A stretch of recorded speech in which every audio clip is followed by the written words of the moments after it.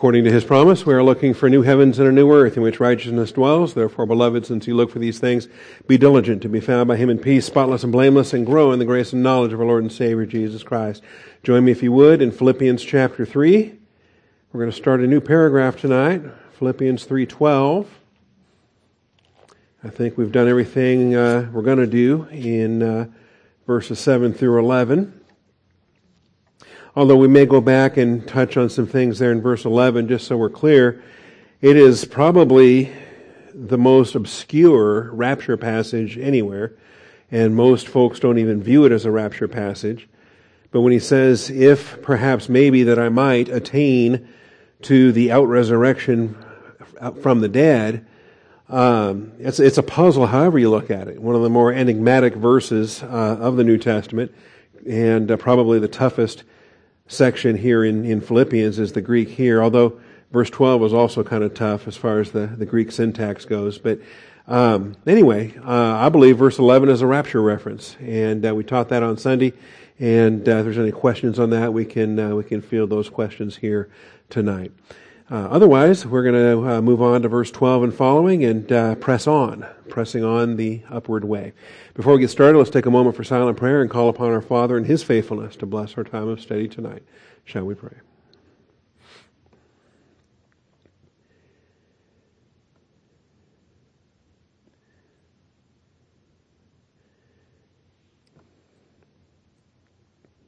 Almighty Father, we thank you for this day and the blessing we have to assemble together. I thank you for the privilege that it is to gather with the saints, with the body of Christ, Father, and to study, to show ourselves approved. It is a privilege, it is a blessing, and we are delighted to obey your word and to be fed by you here tonight. So we call upon your faithfulness to open the eyes of our understanding, Father. Lead us in the paths of righteousness for your name's sake. I thank you, Father, and I praise you in Jesus Christ's name. Amen. All right, there's a microphone ready to go. There it is. All right, the runner will take it where it needs to go. And who would like to have our leadoff question tonight? I know we got some that came by email as well, and then we can take our... Let me grab those real quick while the rest of you are getting brave to raise your hand.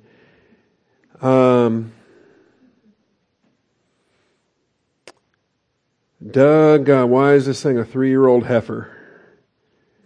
Genesis 15:9. And a lot of times why questions have the best answer to a why question is sometimes because. Because that's what God said. I don't know.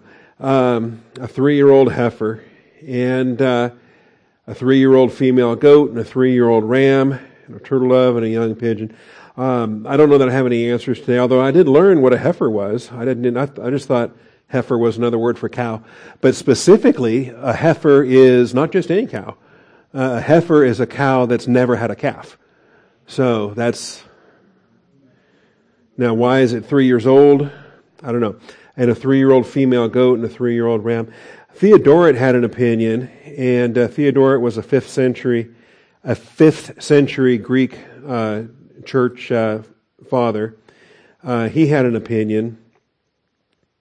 The age of the animals 3 years old was supposed by Theodoret to refer to the 3 generations of Israel which were to remain in Egypt, or the 3 centuries of captivity in a foreign land. I think that's less likely. This is rendered very probable by the fact that in Judges 6:25, the bullock of 7 years old undoubtedly refers to the 7 years of Midianitish oppression.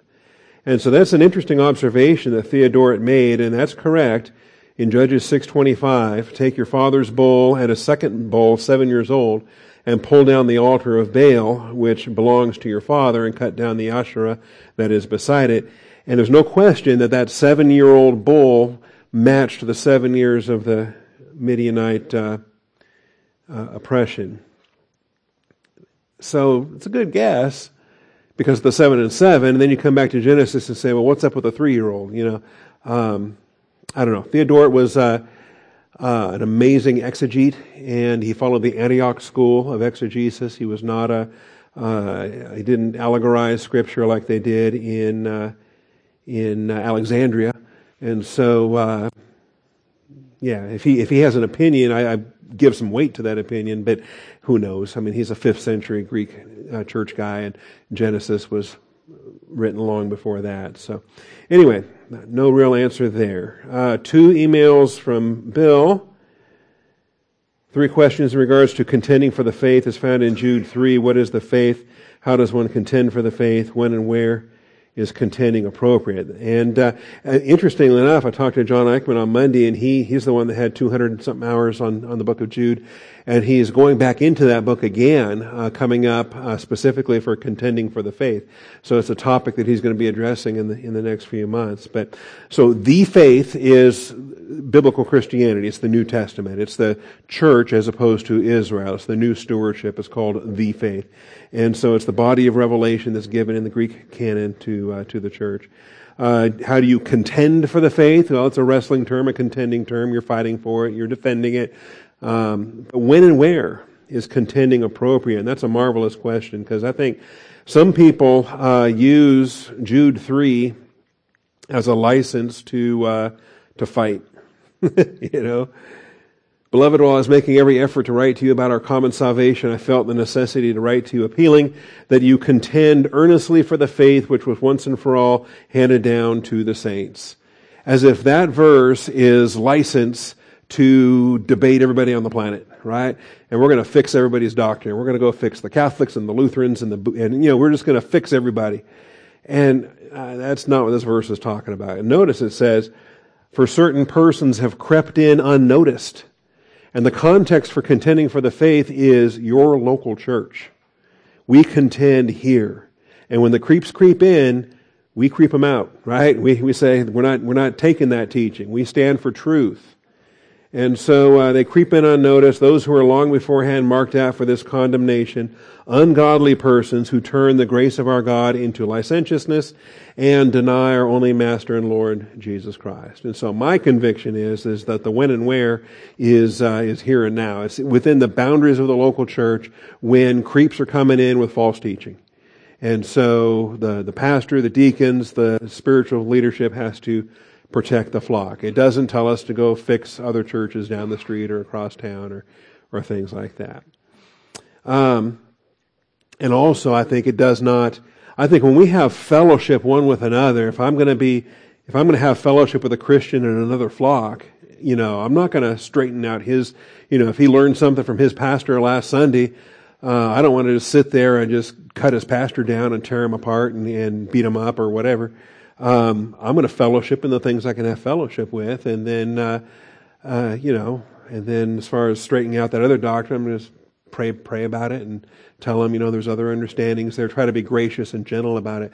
But I cannot apply Jude 3 as a license to fix him, or as a license to argue with everybody that's got the wrong understanding of something. So that's the answer there. You also had a follow-up email, which I think I attached to the bottom of this same note.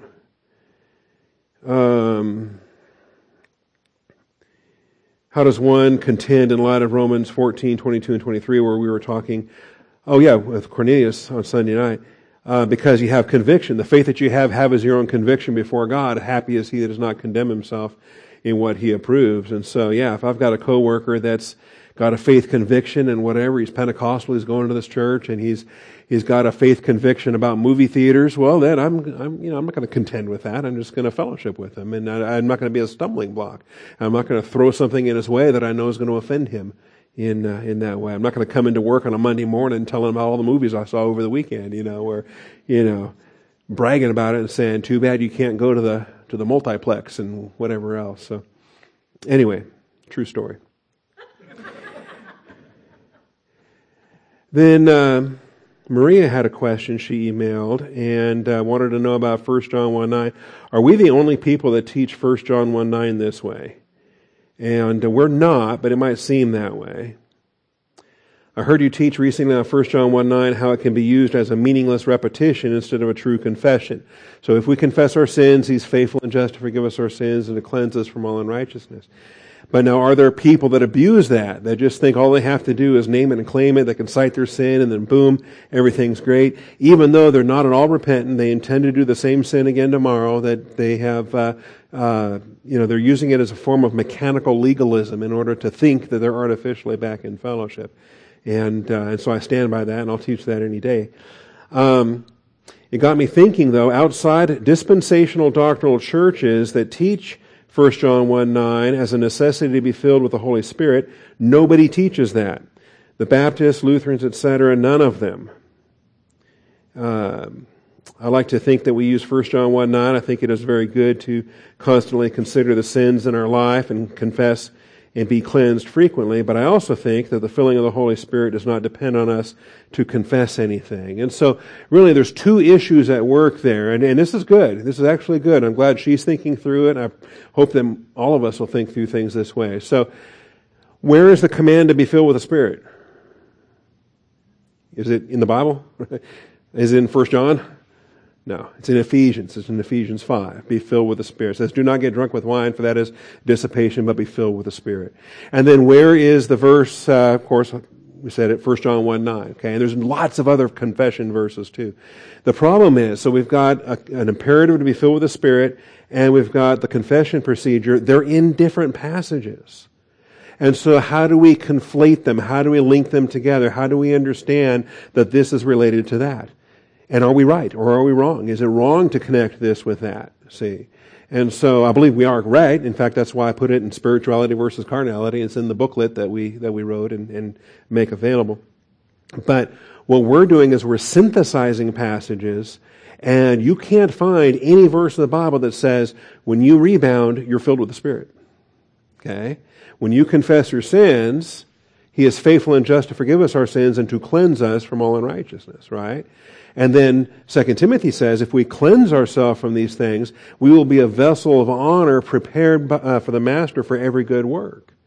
And since those good works have to be done under the filling of the Holy Spirit, we can take 1 John combined with 2 Timothy, combined with Ephesians, combined with Galatians. Walk by means of the Spirit, you will not fulfill the lust of the flesh. And so we've got a full totality of New Testament passages that I think not only is it very right to put them together under the label of spirituality, but it's actually wrong if you don't put them together that way under the label of spirituality. And I think if more and more, Pentecostal churches or charismatic churches had a better pneumatology, then they would structure their spirituality in a way very similar to us. So that's the answer there. I also think that filling it takes time. You're not just instantaneously filled. You're instantaneously spiritual, and you're instantaneously walking in the light. You're instantaneously cleansed. But filling is a process, and filling, takes time. You don't get the 15th gallon in your tank until the 14th gallon is there, until the 13th gallon is there, until the 12th gallon is there. So being filled is not instantaneous, but spirituality is, if that makes sense. And then as far as doctrinal Bible churches, we're not the only ones. It's not just dispensational doctrinal churches that teach this, okay? Because I know Baptist churches that teach this. The Baptist pastor out in Florida that Kathy has started to attend now, he's not doctrinal, but he teaches rebound. He teaches confession of sin. A lot of churches do. And it's amusing to me, too, because I've heard this before. She doesn't mention Colonel Thiem in this, but she does mention doctrinal dispensational Bible churches. But there was criticism a number of years ago that this whole rebound thing was just made up by Colonel Thiem, and that no one before him ever taught this kind of stuff, which is just not true, okay? Because I can show you Louis Barry Schaeffer, He That Is Spiritual, and if you're going to try to convince me that Louis Barry Schaeffer was on theme tapes, that's quite curious, because Louis Barry Schaeffer wrote this in 1918. And it must have been maybe in the fall or the late in the year of 1918, because that's the year the Colonel was born, on April 1st. So either Colonel Thiem was preaching while in diapers, or Schaeffer didn't get this from Thiem. Thiem got it from Schaeffer. That's the order on that. And Schaeffer, all the Dallas guys were trained with this stuff in the 20s and 30s and 40s and 50s. So it's, by the way, if you ever want to read that, I recommend it. I recommend you read it once a year just for the blessings of reading Schaeffer. Okay, so that's the last email question that came in there. It is worth consideration too, if you're in a church or if you're of a tradition and you don't regularly teach how to confess your sins, how to be restored to fellowship, then yeah, you're going to spend a lot of time in carnality. But I think even without the doctrine, even without the procedure, I think instinctively a lot of believers are confessing in their prayer life anyway. I think instinctively believers that are under teaching of any sort, even if they don't have the best doctrinal approach, they're going to confess. They're going to confess in their prayer life. They're going to be talking to the Lord about the sins they're doing and not liking. And I think they confess without knowing that they're following the doctrine of rebound and so forth. Anyway, so those are the email questions, and we have about a minute remaining if we have some other questions here tonight. So we'll get the microphone to Bill Kelly, and then. His was the first hand I saw. Just a follow-up question. Mm-hmm. Can you explain the process of being filled with the Spirit? I know you said that it was a process. What would be the process of attaining the complete filling of the Spirit? Well, when we finish Philippians, we're going to go to Colossians, and then we're going to go to Philemon, and then we're going to go to Ephesians. And then we're going to teach 4 chapters of Ephesians before we get to Ephesians 5. But it's curious to me. Why is it paralleled with do not get drunk with wine? Okay? And likewise, on the day of Pentecost, the Holy Spirit filled them, and everybody thought they were drunk. Isn't that weird? And there's another case, too, later in the book of Acts, where the filling of the Holy Spirit there was a reference to alcohol on that occasion, too. And here it says, do not get drunk with wine, for that is dissipation, but be filled with the Spirit. And so filling takes time. Getting drunk takes time. The first sip doesn't get you drunk. So how many drinks get you filled? All right, how many drinks get you filled? And then, we discussed this morning. I was going to color these one night, I didn't. Do you remember the Great Commission? And Robbie was teaching us this when he was here. You got the Great Commission, which says, make disciples. And then how do you make disciples? Well, then there's participles. There's present active participles. Baptizing them and teaching them. And lo, I'm with you always, even to the end of the age. And so you have the imperative, make disciples, baptizing them, teaching them. Lo, I'm with you always, even to the end of the age. And the other day when I was looking at this, it just hit me. This is the same thing. It's an imperative followed by participles. And so the imperative, actually 2 imperatives, because do not get drunk with wine is an imperative. And then be filled with the Spirit is an imperative. And then we have participles.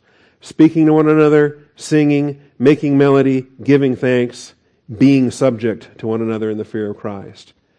And the Great Commission only has 2 participles to demonstrate the process. Be filled with the Spirit has 5 participles that illustrate the process.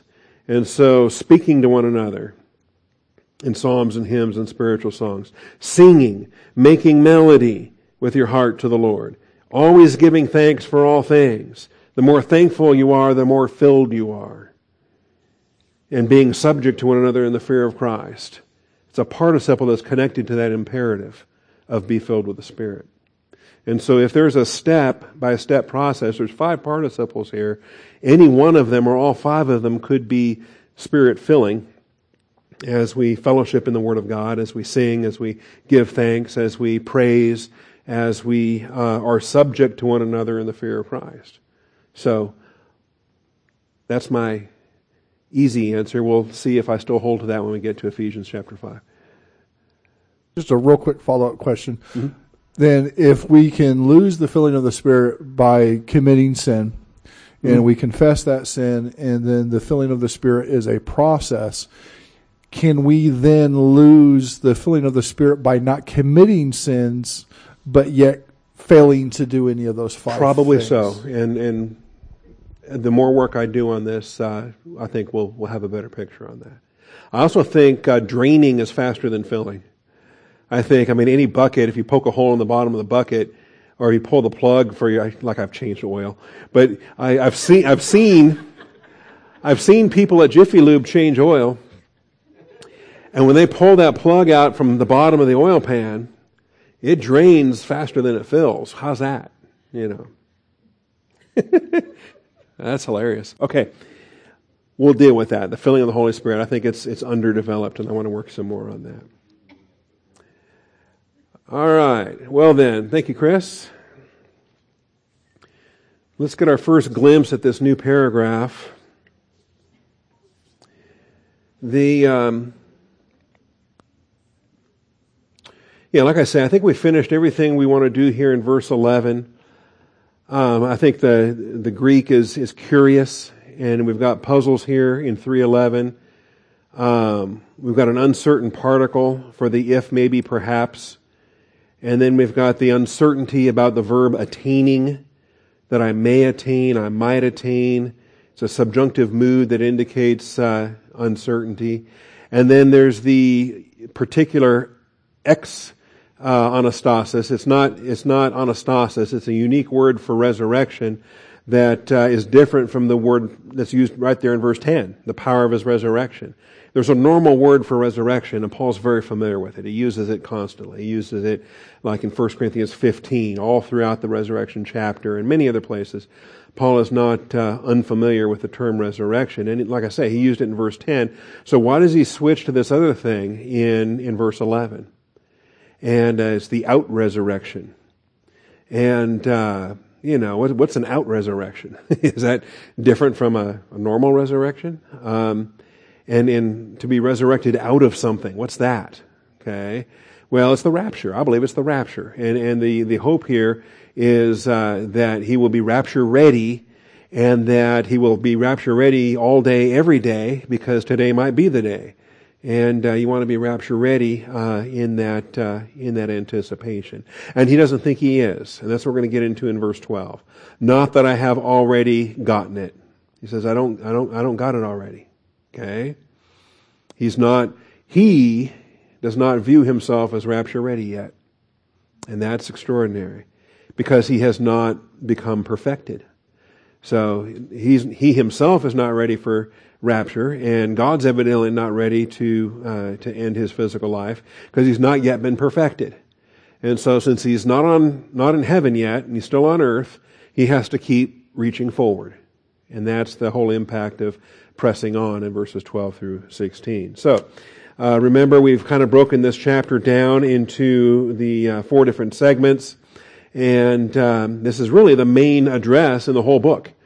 3:1 through 4:9 is the main address to the book of Philippians, because you can think of chapter 1 and 2 as just background leading up to the main address. And so the Philippians are being admonished to keep pressing onward and upward. And so we dealt with verses 1 through 6, with rejoice and beware. We dealt with verses 7 through 11, where Paul summarized his impressive credentials and then wrote them off as a loss, recategorizing them on his profit and loss statement. Now, this third section, this humble attitude equips us all to keep pressing on the upward way. Okay? And you might have seen this slide before, and you might have seen this slide with some modifications. I think at one point I was putting verse 12 in together with verses 7 through 11, and so that section might have been labeled 7 through 12.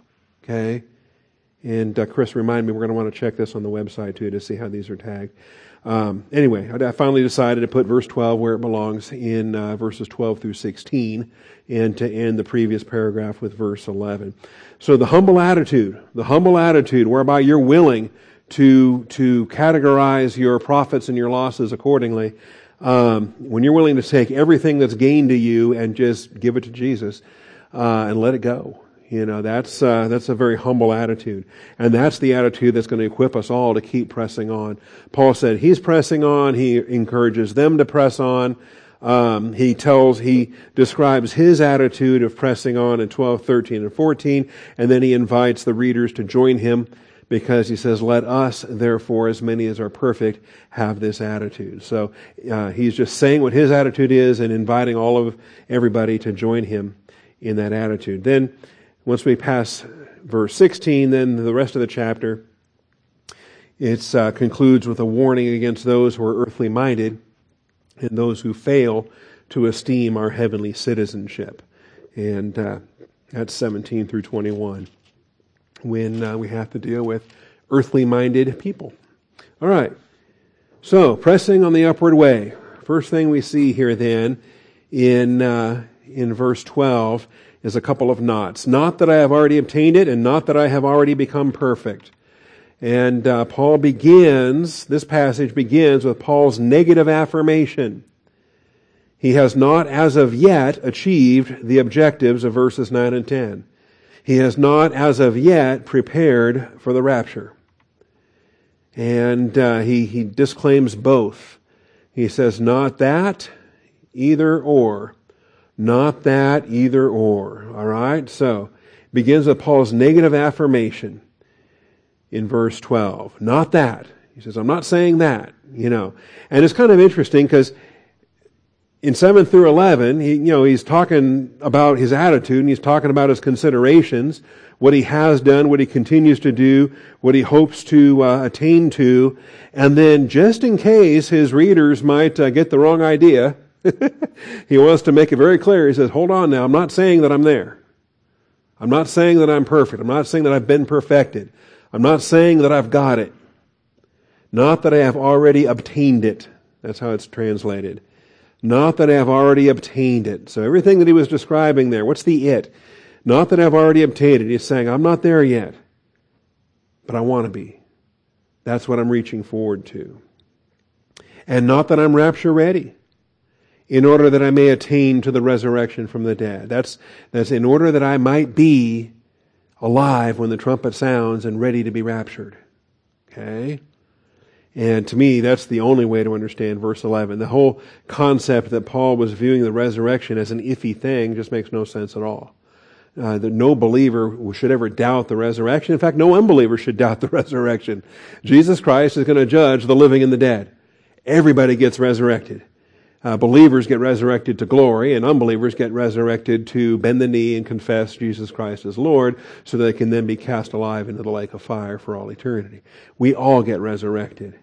And so nobody can possibly say if, maybe, perhaps I might attain to the resurrection from the dead. And that's not dealing with general resurrection. I think it's a specific rapture anticipation. So, if you want to be rapture ready, you got to be conformed to his death. You got to be, you got to know the power of his resurrection, the fellowship of his sufferings, being conformed to his death. Then you're rapture ready. All right.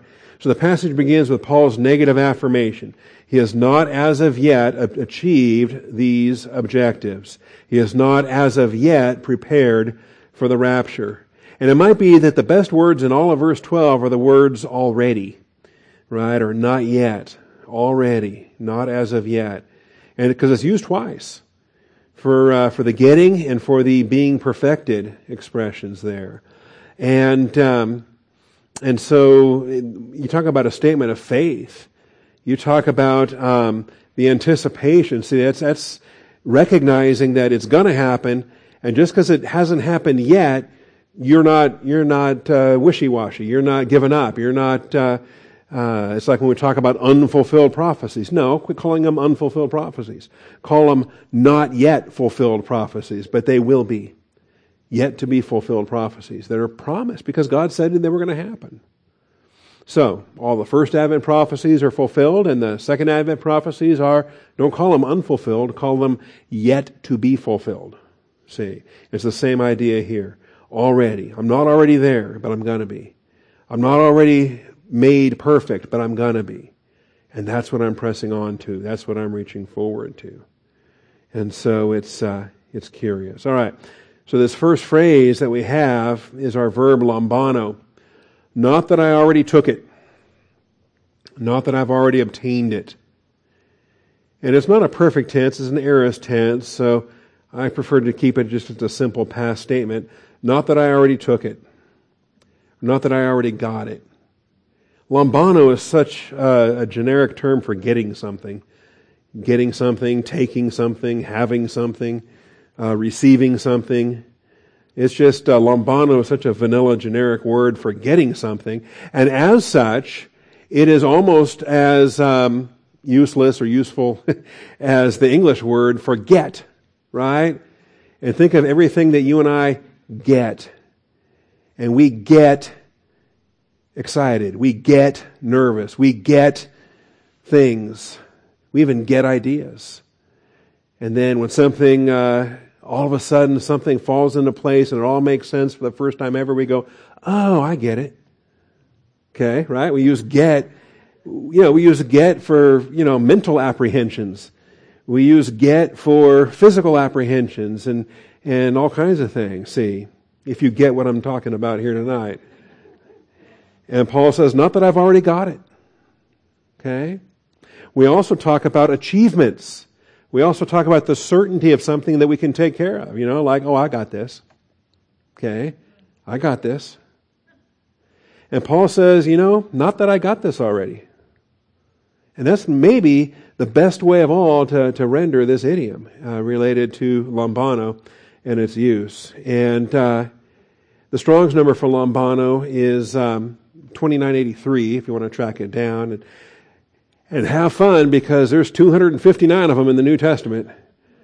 There's an awful lot of getting in the New Testament in this verb lambano, and it's so idiomatic, and when it's combined with other expressions and when it's used in different ways.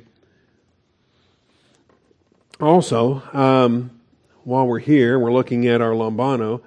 Not that I have already obtained, it's translated obtained. Not that I have already obtained it. Do you notice that the it there is italicized? Do you have italics, the word it in italics? Okay. Do you know what that means when it's in italics? That means it's not there. Yeah, it's not in the Greek. Okay. And because it's not in the Greek, and English doesn't like to have gaps and stuff that Greek's comfortable with. English is not. English wants to have an article, wants to have an object to get, right? Not that I've already gotten what, right? Not that I've already gotten. I mean, it just leaves us hanging. We don't like that.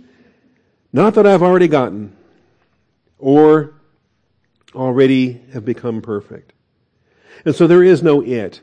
But it's not a bad understanding. It's not a bad inference. We just have to define what it is. What's the meaning of it? What's the meaning of is?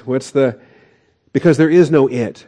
So what's the implied object? Since there's no declared object, what's the implied object? Well, context understands the implied object then to be the subject of what he was just speaking about there in verses 8 through 11.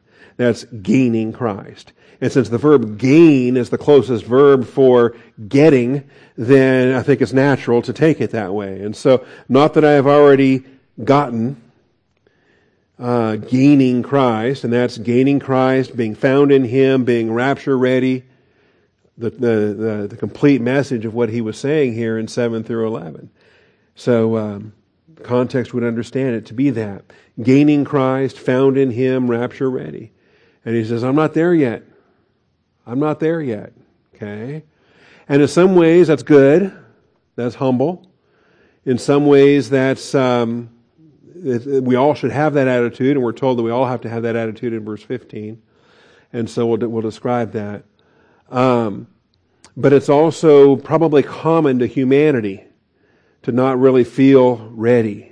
You got a big finals coming up, and have you really studied well enough, and are you ready? And, you'd probably do better if you had 2 more study days, right? But you don't, because the test is today. So you crammed all last night, and now you just got to go deal with it. Or you think you've been preparing for something, you're not quite sure you're ready. Or, right up until the night Pastor Cliff was ordained, he didn't think he was ready. And then that's the thing, Can you take another year to prepare more? Of course. Are you as ready as you would have been if you would have started a year earlier? Well, yeah, but here's where you are, and are you ready? And anyway, he did not only did he not say it, he affirmatively said it in the negative. I am not ready. I have not laid hold of it. Okay? And I think that's a difference. So, not that I have already obtained it, not that I have already become perfect. That's the second not that. Not that I already have been perfected. Not that I have already been perfected. Now, getting was an aorist tense. Being perfected is a perfect tense. It's a perfect tense. I was going to put this up on the slide and I forgot to do that. That's all right. To show you where these tenses are all lining up. But it's put in parallel. So not that I've done this and not that I've been done this. Okay? Because this is active, this is passive, but they're both saying the same thing. They're parallel expressions. They're equating to one another. So grabbing hold, that is gaining Christ, being rapture ready, is the same thing as being perfected, being made perfect. These are parallel expressions and they equate to one another. Teleao, by the way, you want to have a fun word study, do one on teleao. Number 5048, used 23 times in the Greek New Testament. You're also going to find cognate adjectives. You're going to find some other expressions. And they're not always used in ways we might expect because the cognate adjectives actually here in verse 15, let us therefore, as many as are perfect, have this attitude. And I'll tease you with this tonight because we're not going to make it to verse 15 tonight. But look at verse 12 and put your finger on verse 12 where it says, not that I have already become perfect. And then put your other finger on verse 15 when he says he is. Let us therefore, as many as are perfect, have this attitude. Okay? And, wow, in the English reading here, that looks kind of contradictory. You know? Because he wasn't perfect in verse 12, but then something happened on the way to verse 15, and now he says, let us, as many as are perfect, have this attitude. And if in anything you have a different attitude, God will reveal that also to you. And so we're going to do some work on this, and we're going to have some fun with this because we're going to accept the Bible's definition of perfect, which is mature. We're going to accept the Bible's definition of the process, whereby we're not doing it, God's doing it to us. It's a passive tense, receive the action of the verb. You are to be perfect as your Heavenly Father is perfect, but it doesn't say perfect yourself. Okay? It's being perfected, and God is the one that does the perfecting. So we'll have some fun with that. And it's kind of amusing when a verb for perfect is in the perfect tense. Okay? That's almost just a pun.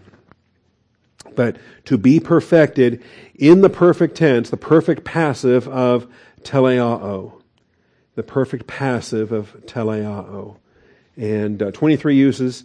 We can look at some of those. In fact, I think we'll have a few of those coming up here shortly.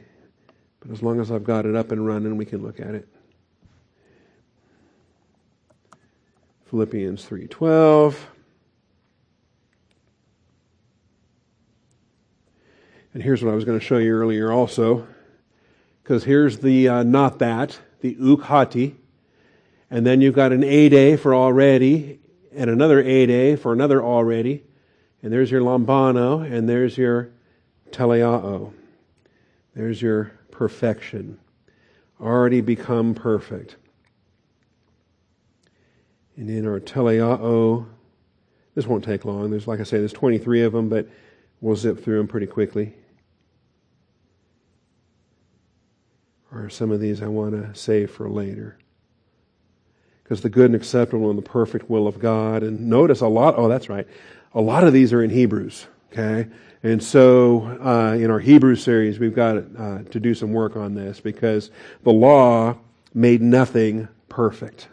So thank God he didn't keep us under the law. Okay? Israel was under the law and it made nobody perfect. And both gifts and sacrifices are offered which cannot make the worshipers perfect in conscience. So why keep doing them? You know, they don't make the worshipers perfect in conscience, but the once and for all sacrifice of Jesus Christ, what does that do? It does everything these Old Testament sacrifices couldn't do. That's right. And they could never, by the same sacrifices which they offer continually year by year, make perfect those who draw near. You know, and so here we go again, Day of Atonement, here we go again. Pentecost, here we go again, Passover, and just the same thing again and again and again. And when are we done? When is this stuff going to make us perfect? The answer is never. All it can do is point forward to the substance. The shadows point to the substance. And yet Jesus Christ, by one offering, He has perfected for all time those who are sanctified. That's Hebrews 10:14. All right, so we've got some fun things we're going to be doing with that coming up. All right, not that I've already been perfected. Perfect passive of teleao. Passive verbs we don't do. Passive verbs, we let them happen. Okay? In a passive verb, if there's something God wants to do to you, let Him do it. If there's something God, He wants to bless you, let Him bless you, right? If He wants to perfect you, let Him perfect you. Ooh, but that sounds like it might hurt. Okay? If He wants to test you, let Him test you. Okay?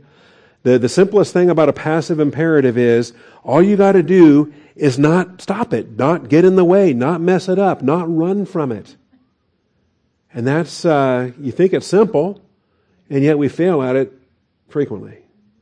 We fail at obeying the passive imperatives. We fail at even be filled with the Spirit is a passive imperative.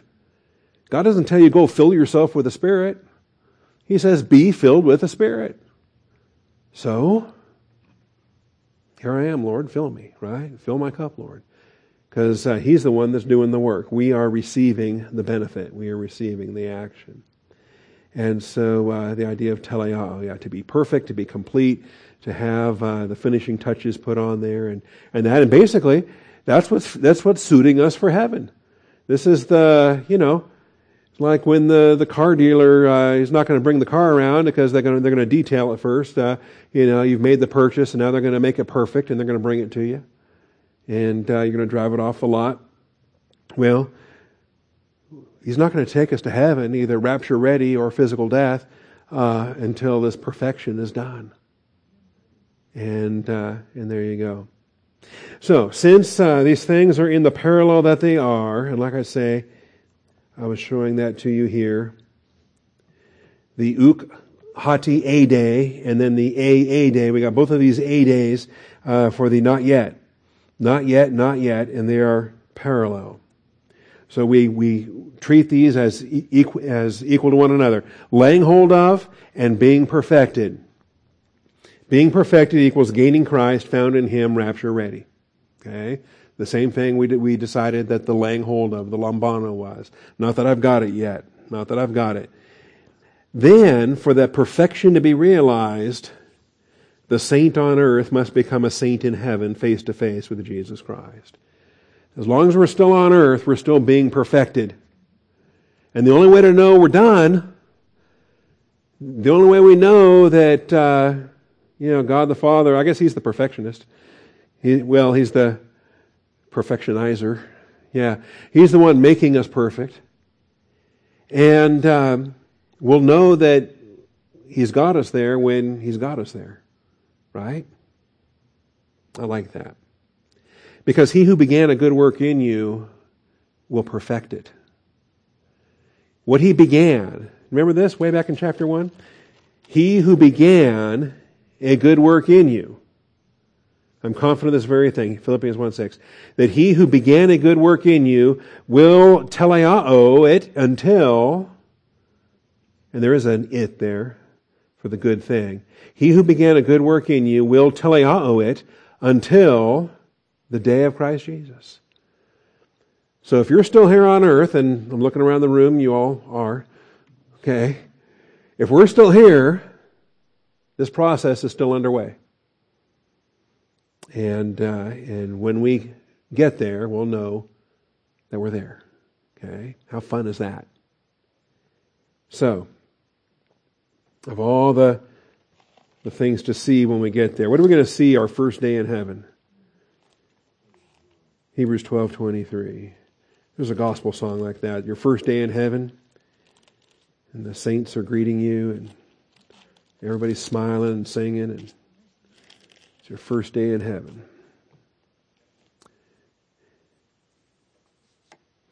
Hebrews 12 gives us a picture Verse 22 says, you have come to Mount Zion, to the city of the living God, to heavenly Jerusalem, and to myriads of angels. Now, positionally, we're already there. We're seated at the Father's right hand. We're in Christ. We have our attention on the things above. It's just that our bodies are still here. We're functioning still here. We're going through the perfecting here. But this is what we're going to see fully when we get there. To myriads of angels, to the general assembly, to the church of the firstborn. I think the general assembly, I got to work on this still before I'm confident on it. But some of this, we've got the divine council in Psalm 82 that we were talking about, and the gods that have assembled, and the sons of the gods, the B'nai Ha-Elohim, and the general assembly there where Jesus Christ has taken his seat. And then the church of the firstborn who are enrolled in heaven, and to God, the judge of all, and to the spirits of the righteous made perfect. Because once you're there, the whole perfecting process of mortality is over and done with.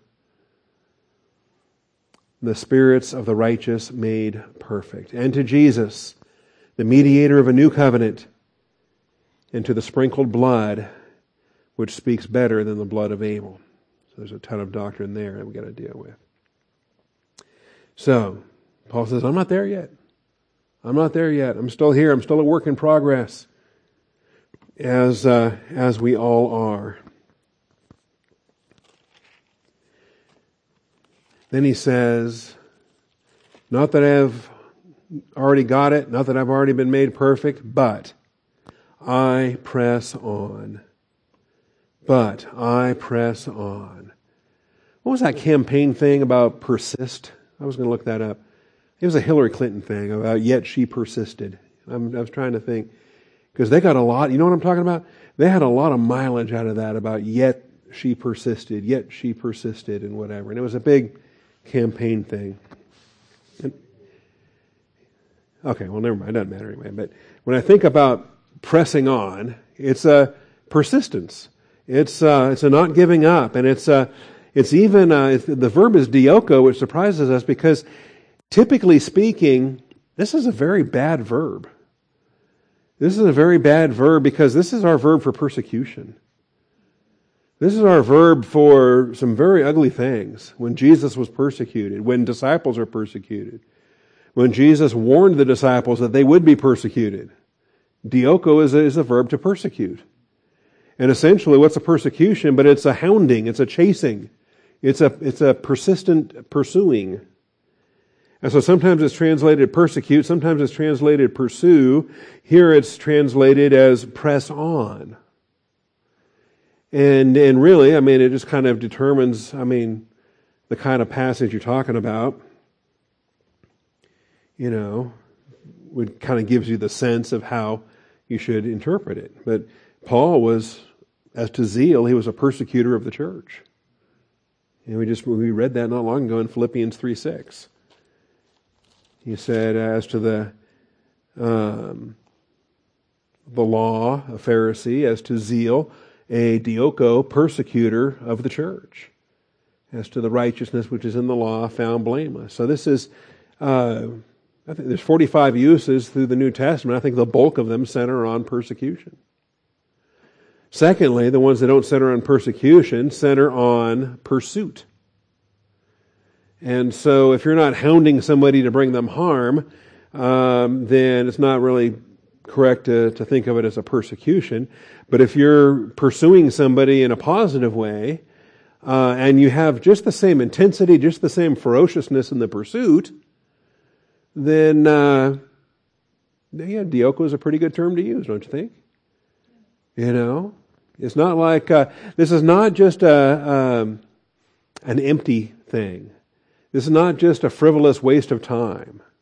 Okay? This is not half the time you watch, why do dogs chase cars? Do they have any idea what they're going to do if they actually caught the thing? So it's a pursuit, but it's not really, don't really intend to catch it or stop it or attack it or whatever. So that kind of an activity I wouldn't call a dioko. Okay? A dioko is you are pursuing something because you want to lay hold of it. You are chasing something down and you want to lay hold of it. Like Paul wants to lay hold of the status of being rapture ready. Paul wants to lay hold of victory. He wants to lay hold of the crown. He's certainly been bearing enough crosses. And so he wants to pursue it. He wants to track it down. He wants to lay hold of it. See? When a single man sees a pretty girl and he says, I'm going to pursue that. Okay? Anyway. And so this is the thing here. And so 45 uses, like I say, persecute is by far the most common. But when it's not rendered persecute, the idea of pursue is a useful one. It's like we have in Romans 14:19. There's a pursuit there, and it's a positive thing. Let us pursue. So then we pursue the things which make for peace and the building up of one another. That should be an active pursuit. That should be a fervent pursuit. That's, and I think the things that make for peace and the building up of one another, edifying other believers, that's not a take it or leave it kind of a thing. That's not a lackadaisical, dog chasing cars. It's fun for a little bit, but I don't really want to catch it. This is a pursuit that you want to actively do. You want to be fervently chasing after this. The building up of one another. That should be a pursuit. Think of it like a dogged, prosecution. Yeah. I mean, it's like when you graduate MP school and you're just waiting for that first high-speed pursuit. And you're just waiting, and you've been running radar for days and it hadn't happened yet, and then finally you get a runner. And you get that runner and you're like, this is it. Right? You just know this is it. He's running. First one in days. And so you look at the sergeant and he's got this grin because he knows you've been drooling for this for days. And so, can I? Yeah. Hit the switch. On come the whoopee lights and off we go, right? And that excitement lasts one time, okay? That lasts until the first pursuit. And then you catch him and you deal with it. And then the adrenaline kind of comes down and you kind of start breathing again, and then you think, I don't want to do that again. That was, I'm happy that I survived that one. Let's not risk another one. But that's pursuing the things that make for peace and the building up of one another. Now, okay, there are cops that thrive on that, and they'll do pursuit after pursuit after pursuit after pursuit. But I was done after the first one. I said, okay, I'm good. We've done that. Anyway, pursuing. It's an active chase.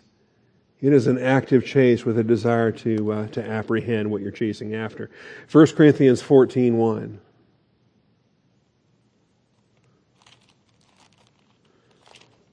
Yeah, this is not you talk about a single man and he's pursuing a love interest or whatever, and, really how actively is he pursuing it? Or is he just toying with it? And how hard is she running? That's another question. Maybe she's not running all that hard anyway. All right. 1 Corinthians 14:1, pursue love, yet desire earnestly spiritual gifts, but especially that you may prophesy. And so the whole love chapter concludes there in chapter 13. Faith, hope, love, abide these three, but the greatest of these is love. And then the imperative says, pursue love. Pursue agape. Yet desire earnestly spiritual gifts, and especially that you may prophesy. So that's a positive pursuit. Another positive pursuit in 1 Timothy 6:11.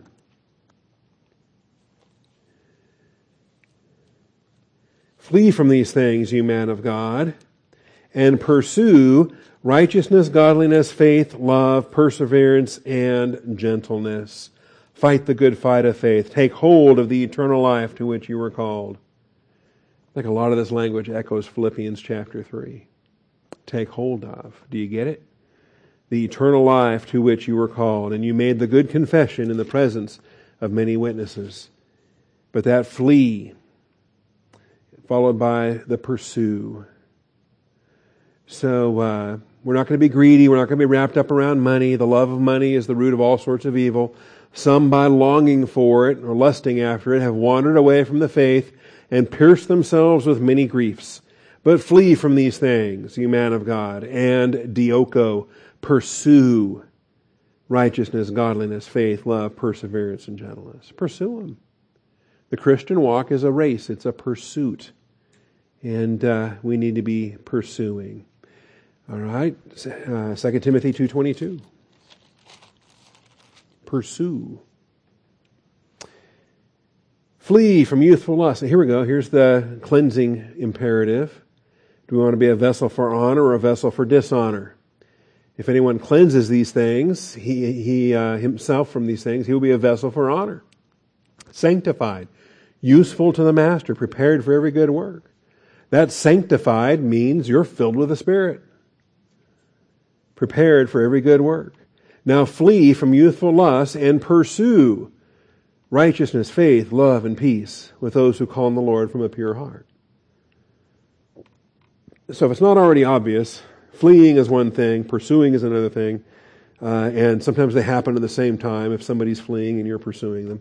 But this is the language of what we're seeing here. Paul is pressing on. He is racing on. He is pursuing. He is running after it.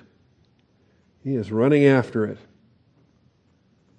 that he might lay hold of that for which also he was laid hold of by Christ Jesus. Finally, Hebrews 12:14. We were just there, weren't we? Hebrews 12. Pursue peace with all men and the sanctification without which no one will see the Lord. See to it that no one comes short of the grace of God, that no root of bitterness springing up causes trouble, and by it many be defiled. And so all the doctrine there about pursuing. And then here in Philippians it's translated to press on. In verse 12 it's translated to press on. In verse 14 it's translated to press on. It's used twice in this paragraph. I press on toward the goal for the prize of the upward call of God in Christ Jesus. That's what he's chasing after. That's what he's chasing after. And his eyes are fixed on the prize. Well, it's a good start. This is the color wheel if you want to bring it up. As you can see, 45 uses, and the bulk of them are persecute. The bulk of them are persecute. It's just the small sample that's the pursue. We looked at most of those. Then there's running after, practicing, pressing on, seeking after. Yeah, most of these are persecute, so we don't have to look at those. We're familiar with those. They're all through the Gospels. They're all through the New Testament. Jesus said that all who desire to live godly in Christ Jesus will be persecuted. You're going to be diocoed. Okay, so just deal with it. Radaf, some of the Septuagint uses. All right, well, we're out of time. We'll come back to this. The idea of pressing on. The idea of pressing on with the dioko use there. That's the emphasis here, and it is. It is an active voice. So passive voice, God is perfecting us. Active voice, we're pursuing, we're pressing on, we're reaching forward. And that's the whole gist of what this paragraph's dealing with. And if we lose focus on that, if we quit looking forward, if we get our eyes off where they're supposed to be, what happens? Well, we find ourselves in the other camp here in 17 through 21. We're following the enemies of the cross of Christ. We don't have our eyes fixed on Christ. And God is their appetite, glory in their shame, set their minds on earthly things. So we don't want to be there. We want to be pressing on the upward way. Father, I thank you for tonight. I thank you for this truth. I pray that as we read these verses, we would stop and consider the implications and the applications. And Father, recognizing what is expected of us to run with endurance the race that is set before us, that this pursuit is it's lights and sirens and it's pedal to the metal. We're racing after. We're running, Father. And I pray that we would lay aside the sin and the encumbrances, that we would run, that we would be faithful in this pursuit. So teach us how to do these things, Father. I thank you and I praise you in Jesus Christ's name. Amen.